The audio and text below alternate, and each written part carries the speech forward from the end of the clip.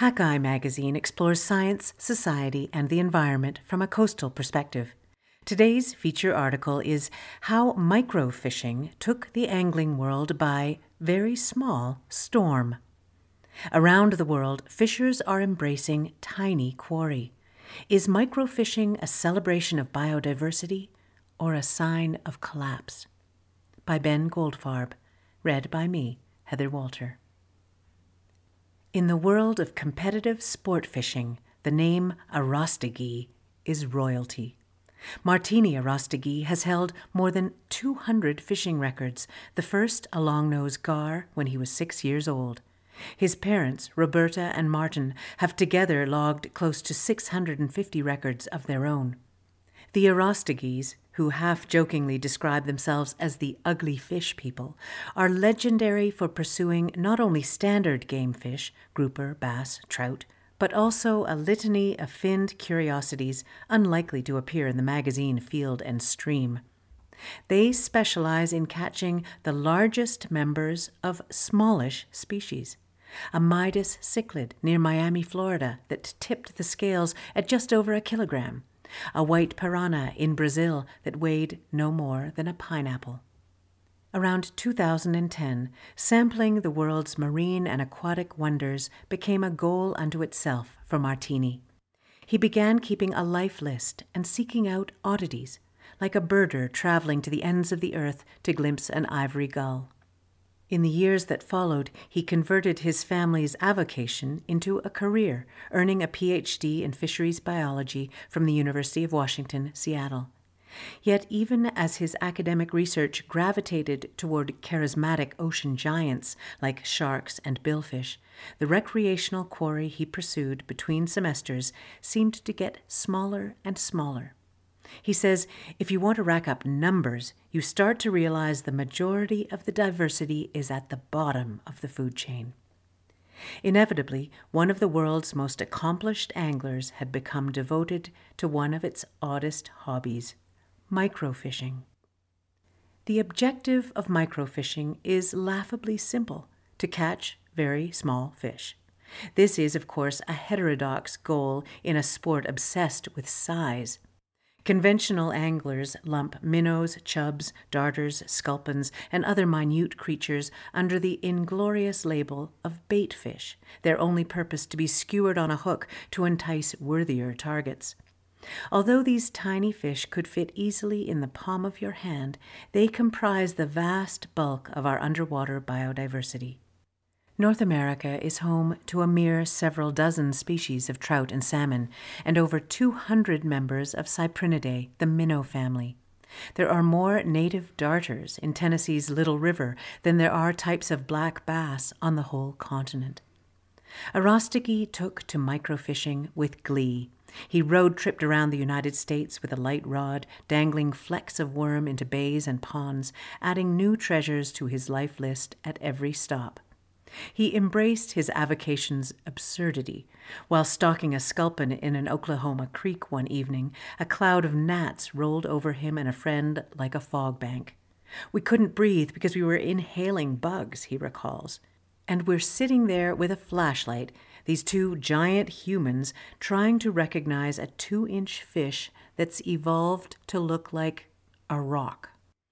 That may sound like torture to you, but for a growing cohort of anglers, it's divine. In the last decade, microfishing's ranks have swelled. Though it's not quite a craze, it definitely qualifies as an international subculture, with adherents in the United Kingdom, Norway, and Indonesia. It is angling's intellectual fringe, a pursuit that rewards close observation over Hemingwayan machismo. Its practitioners tend to be the kind of meticulous fanatics capable of, say, differentiating minnow species by examining the shape of their fins. Arostegui says, microfishing is about the inherent beauty of diversity, not the fight the fish puts up. Now even some biologists have begun to take note, with both trepidation and excitement. On one hand, microfishing is utterly unregulated and in some cases possibly damaging. Although micro-anglers almost always release their catches alive, such minuscule and delicate fish may be uniquely vulnerable to harm. On the other hand, it's an emergent cache of data, collected by anglers with an unusually scientific cast of mind.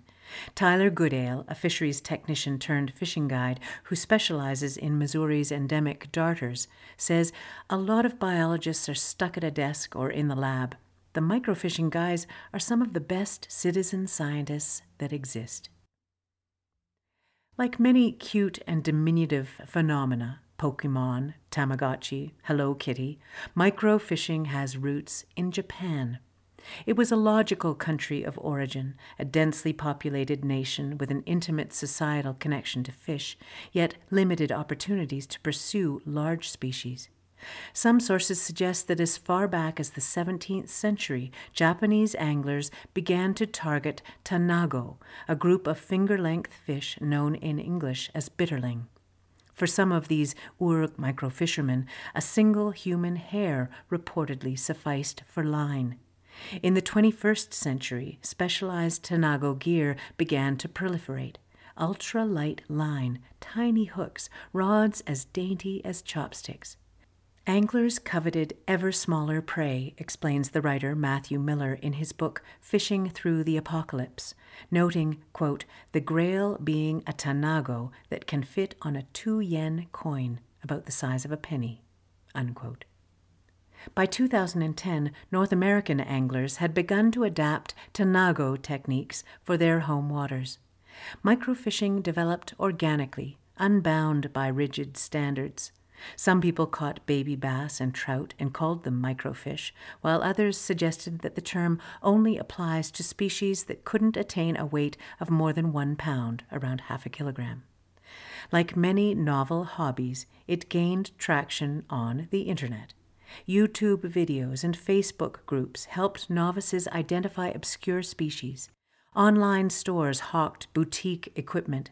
Forums like Rough Fish and Species Hunters gave fishermen platforms on which to share their life lists. The r/microfishing subreddit has, as of this writing, more than 30,000 members. Most of all, microfishing benefited from its accessibility. As an overinvested member of the angling industrial complex, I can attest that fishing can be a pricey hobby. The charter boats and guides, the waders and vests, the rods and reels and lines and flies. Microfishing, by contrast, demands minimal capital. A worm beneath a bobber attracts more minnows than fancy lures. It is angling for the masses, an egalitarian form of fishing that Huck Finn would recognize. Aaron Bai, an early microfisherman in Minnesota, has snapped twigs off trees and used them to catch sticklebacks.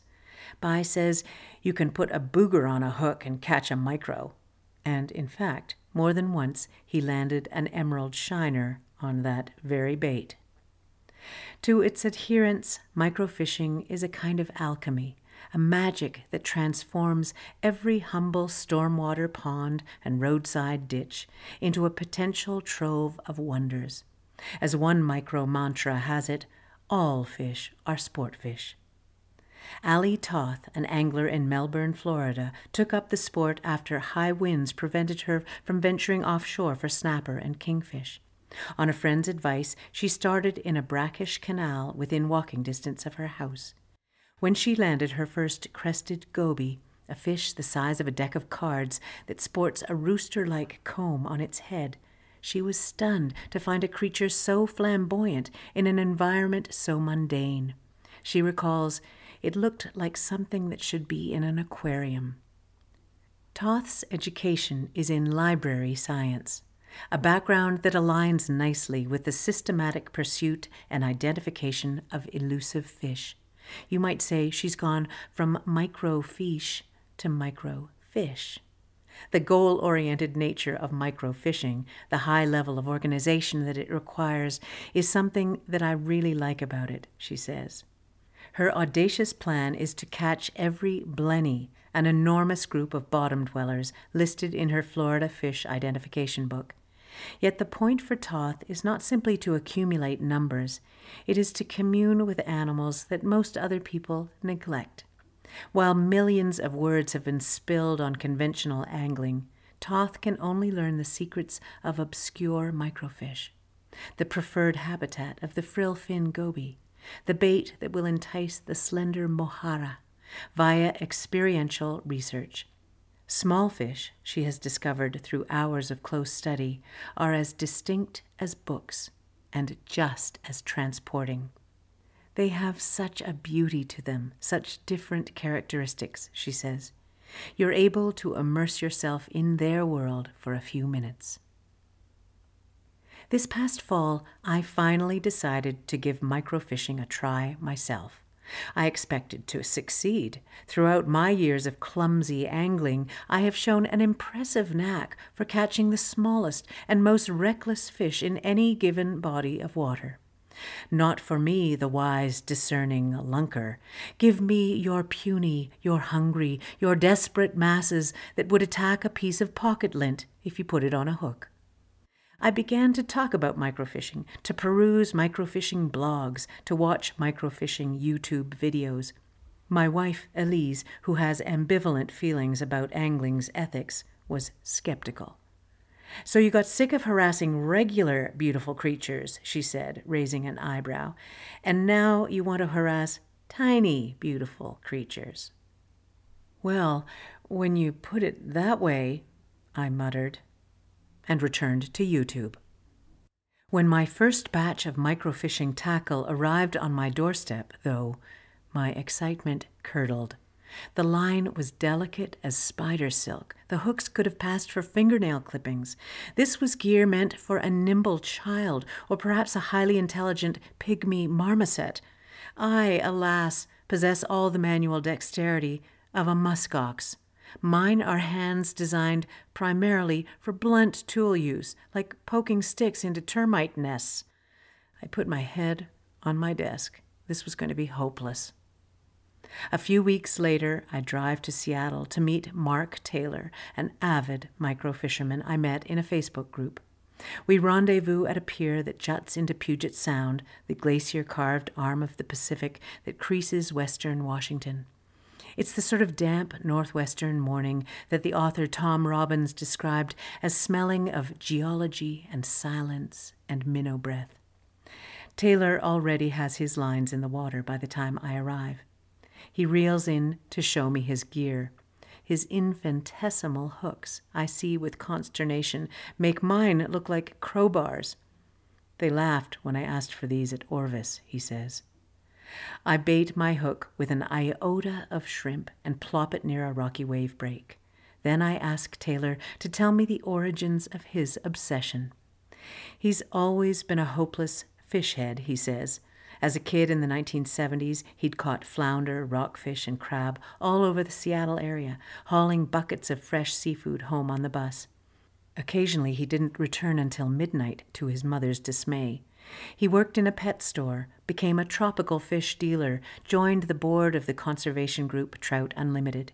He fished constantly, driven mostly by relentless curiosity. He says every time I drive past water, I wonder, what lives in there? The pleasures of microfishing, Taylor says, are subtle. Big fish are way more fun to catch, he admits. He took up microfishing one day in the mid-1990s when, while casting for tilapia in a Hawaiian ditch, he noticed a school of guppies swirling in the brown water. He downsized his hook and landed one. Eventually it occurred to him that chasing the small stuff was the fastest way to augment his life list. By the time we met, his tally has surpassed 400 species, from nurse sharks to mosquito fish. He's come to relish the thrill of a rare micro. On his phone, he swipes through photos of pint-sized trophies, a 3-spine stickleback, a tide pool sculpin, an Olympic mud minnow. He lingers over the northern studfish, a handsome prize from Oklahoma. He says, soon as I threw the fly in the pool, all the fish jumped it. Today, though, the fish are proving less eager. After an hour, we've been decisively outfished by the pier's resident cormorant. "Curse you," Taylor cries genially as the bird surfaces with another sculpin in its bill. Down the pier, weather-worn men toss out crab traps and jig for squid. Watching their pragmatic subsistence efforts, I feel faintly ridiculous, the practitioner of a sport with no obvious utility. I find myself wondering, not for the first time, is microfishing as frivolous as it seems? As microfishing took off in the early 2010s, one of the people who monitored its rise was a biologist at Carleton University in Ottawa, Ontario, named Stephen Cook. Cook, an avid angler, keeps close tabs on the fishing community. Whereas I use fishing Facebook groups and YouTube channels for procrastination, Cook studies them for scientific inspiration. When, for instance, he saw fishermen pouring carbonated beverages on their catches, a folk remedy for injured gills, he tested Coca-Cola and Mountain Dew on northern pike himself and thoroughly debunked the theory. He says some of these things may seem absolutely silly to pursue, but I try to look for the emerging issues that may not be on managers' desks yet. Silly and emerging. What two adjectives describe microfishing better? Cook began to wonder how microfishing affects its minuscule quarry. Although we enthusiasts are often reluctant to acknowledge it, catch-and-release angling can be a cruel sport. One 2005 meta-analysis suggested that 18% of fish don't survive the ordeal. Careful handling can dramatically improve the outcomes, but what were best practices for handling microfishing's fragile, little-known targets? In 2020, Cook, quarantined with his family at a lakefront Ontario cottage, decided to investigate the matter. He enlisted his 3 kids to catch palm-sized bluegills using an assortment of small hooks, then held the fish in tanks overnight to see how they fared. Although he hasn't yet analyzed his data, the experiment left him worried. He says, "My gosh, those tiny hooks are hard to handle and therefore quite difficult to remove. That could mean more air exposure and sloughed-off scales as anglers fumbled with their fish." He adds, "I certainly have some catch-and-release concerns that I want to explore." Despite these misgivings, microfishing also struck Cook as rife with scientific potential. Whereas other methods of studying small fish tend to be indiscriminate, Cook has seen minnows die en masse after scraping off their scales in a biologist's trap. Microfishing has the advantage of precision. Microfishing techniques could be used to capture rare fish for captive breeding purposes, Cook suggests, or to survey areas that scientists might otherwise overlook. He says, if we can exploit the knowledge of these anglers to provide information, it's a whole bunch more eyes out there. This is no idle speculation. In 2015, microfishing reports in Illinois expanded the known range of the banded killifish, a threatened species. Ben Cantrell, a California-based engineer, may be the microfisherman who has contributed the most to science. Cantrell, the author of a popular fishing blog, has a bit of an obsessive streak. Before he started angling, he maintained a life list of more than 1,500 craft beers, and he also has an uncanny knack for species identification. Like many microfishermen, he often uploads photos to iNaturalist, a citizen science database. He says, "You may not know the significance of your picture, but you might be extending the range of a species, or documenting a species that was believed to have disappeared from the region, or capturing it in breeding colors during a surprising month." He adds, "Most of my friends have a couple of researchers on speed dial in case we catch something interesting." In June 2016, Cantrell was microfishing a lagoon north of San Diego when he caught something interesting indeed. A stout, reddish fish adorned with eyelash-like tufts. Although it wasn't in his California guidebook, he eventually pegged it as a largemouth blenny, a common Mexican species likely pushed north by El Niño and climate change. His photos found their way to researchers at the Scripps Institution of Oceanography, who dispatched Cantrell to procure some specimens. When, later that year, scientists published a paper describing the largemouth blenny's arrival in California, Cantrell was among the co-authors. The relationship has since borne more fruit. In 2019, Cantrell accompanied a few Scripps scientists who hoped to collect longjaw mudsuckers for a behavioral experiment. Cantrell says, "We all showed up with different methods of catching them, including traps, regular hooks baited with squid, and very tiny hooks baited with local ghost shrimp. The very tiny hooks, of course, were his." He recalls with a hint of pride, "I think 13 of the 15 were caught on the tiny hooks." The fish returned to the lab in an aerated cooler, alive.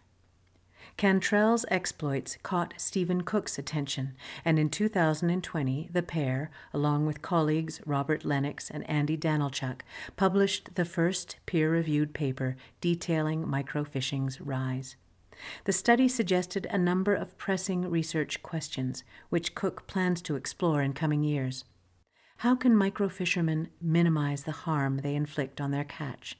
Should managers close certain microfisheries during sensitive times, like spawning season? Just how widespread is microfishing, and who the heck is doing it? The paper, which appeared in the influential journal Fisheries, dramatically raised the sport's profile within the managerial class.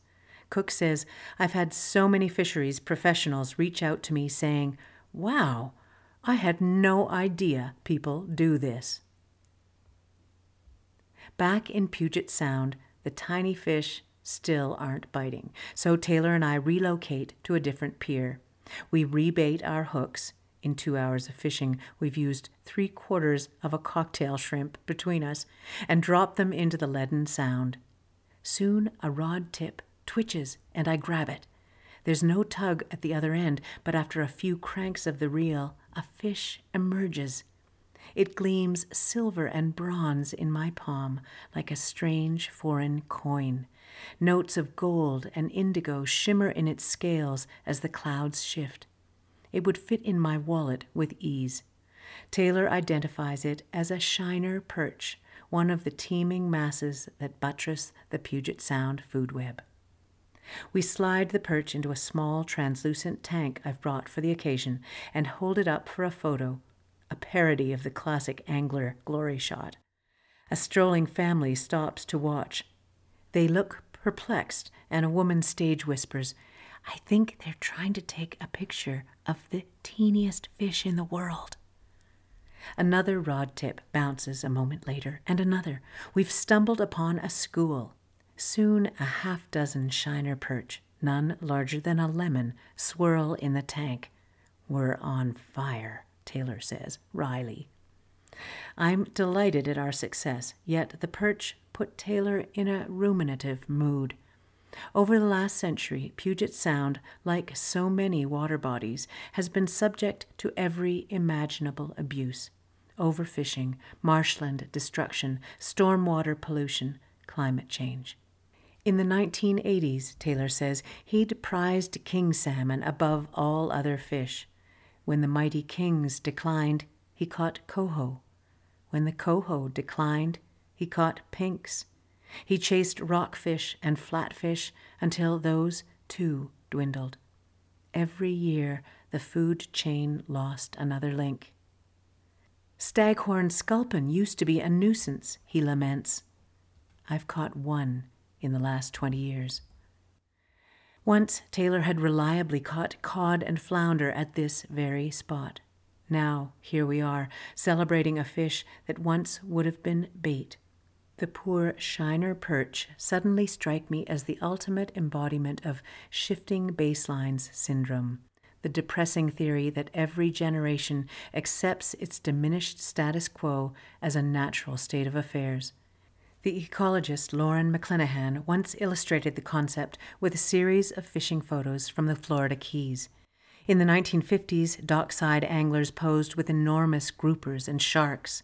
In the 80s, the pictures showed mostly jacks, permits, and other mid-sized sport fish. By the early 2000s, relatively puny snappers passed for trophies. As I gingerly pour our tank of Shiner perch back into the Sound, I have a vision of our pitiful catch as the final photo in the sequence, shifting baselines carried to its inevitable ad absurdum conclusion. Soon it begins to rain, and we hustle for our cars. As I hunch against the drizzle, I think about the odd duality of microfishing. Like a Shiner perch, it seems to catch the light differently depending on the angle from which you regard it. From one perspective, it's a joyful homage to unsung biodiversity. From another, a bleak portent of fishing's future. It's the epitome of angling in the Anthropocene, a way to experience what nature persists in the novel ecosystems we've engineered. The Sound is dying, Taylor agrees grimly when I share that half-baked reflection. He pauses, tilts his rain-spattered head, and adds, "Still, there are some amazingly beautiful fish out there." Find more coastal news and stories from Hakai Magazine on our website at hakaimagazine.com or follow us on Twitter or Facebook. All of our feature stories are part of the Hakai Magazine Audio Edition podcast, which you can subscribe to through your favorite podcast app. If you enjoyed this story, please consider sharing it with your friends.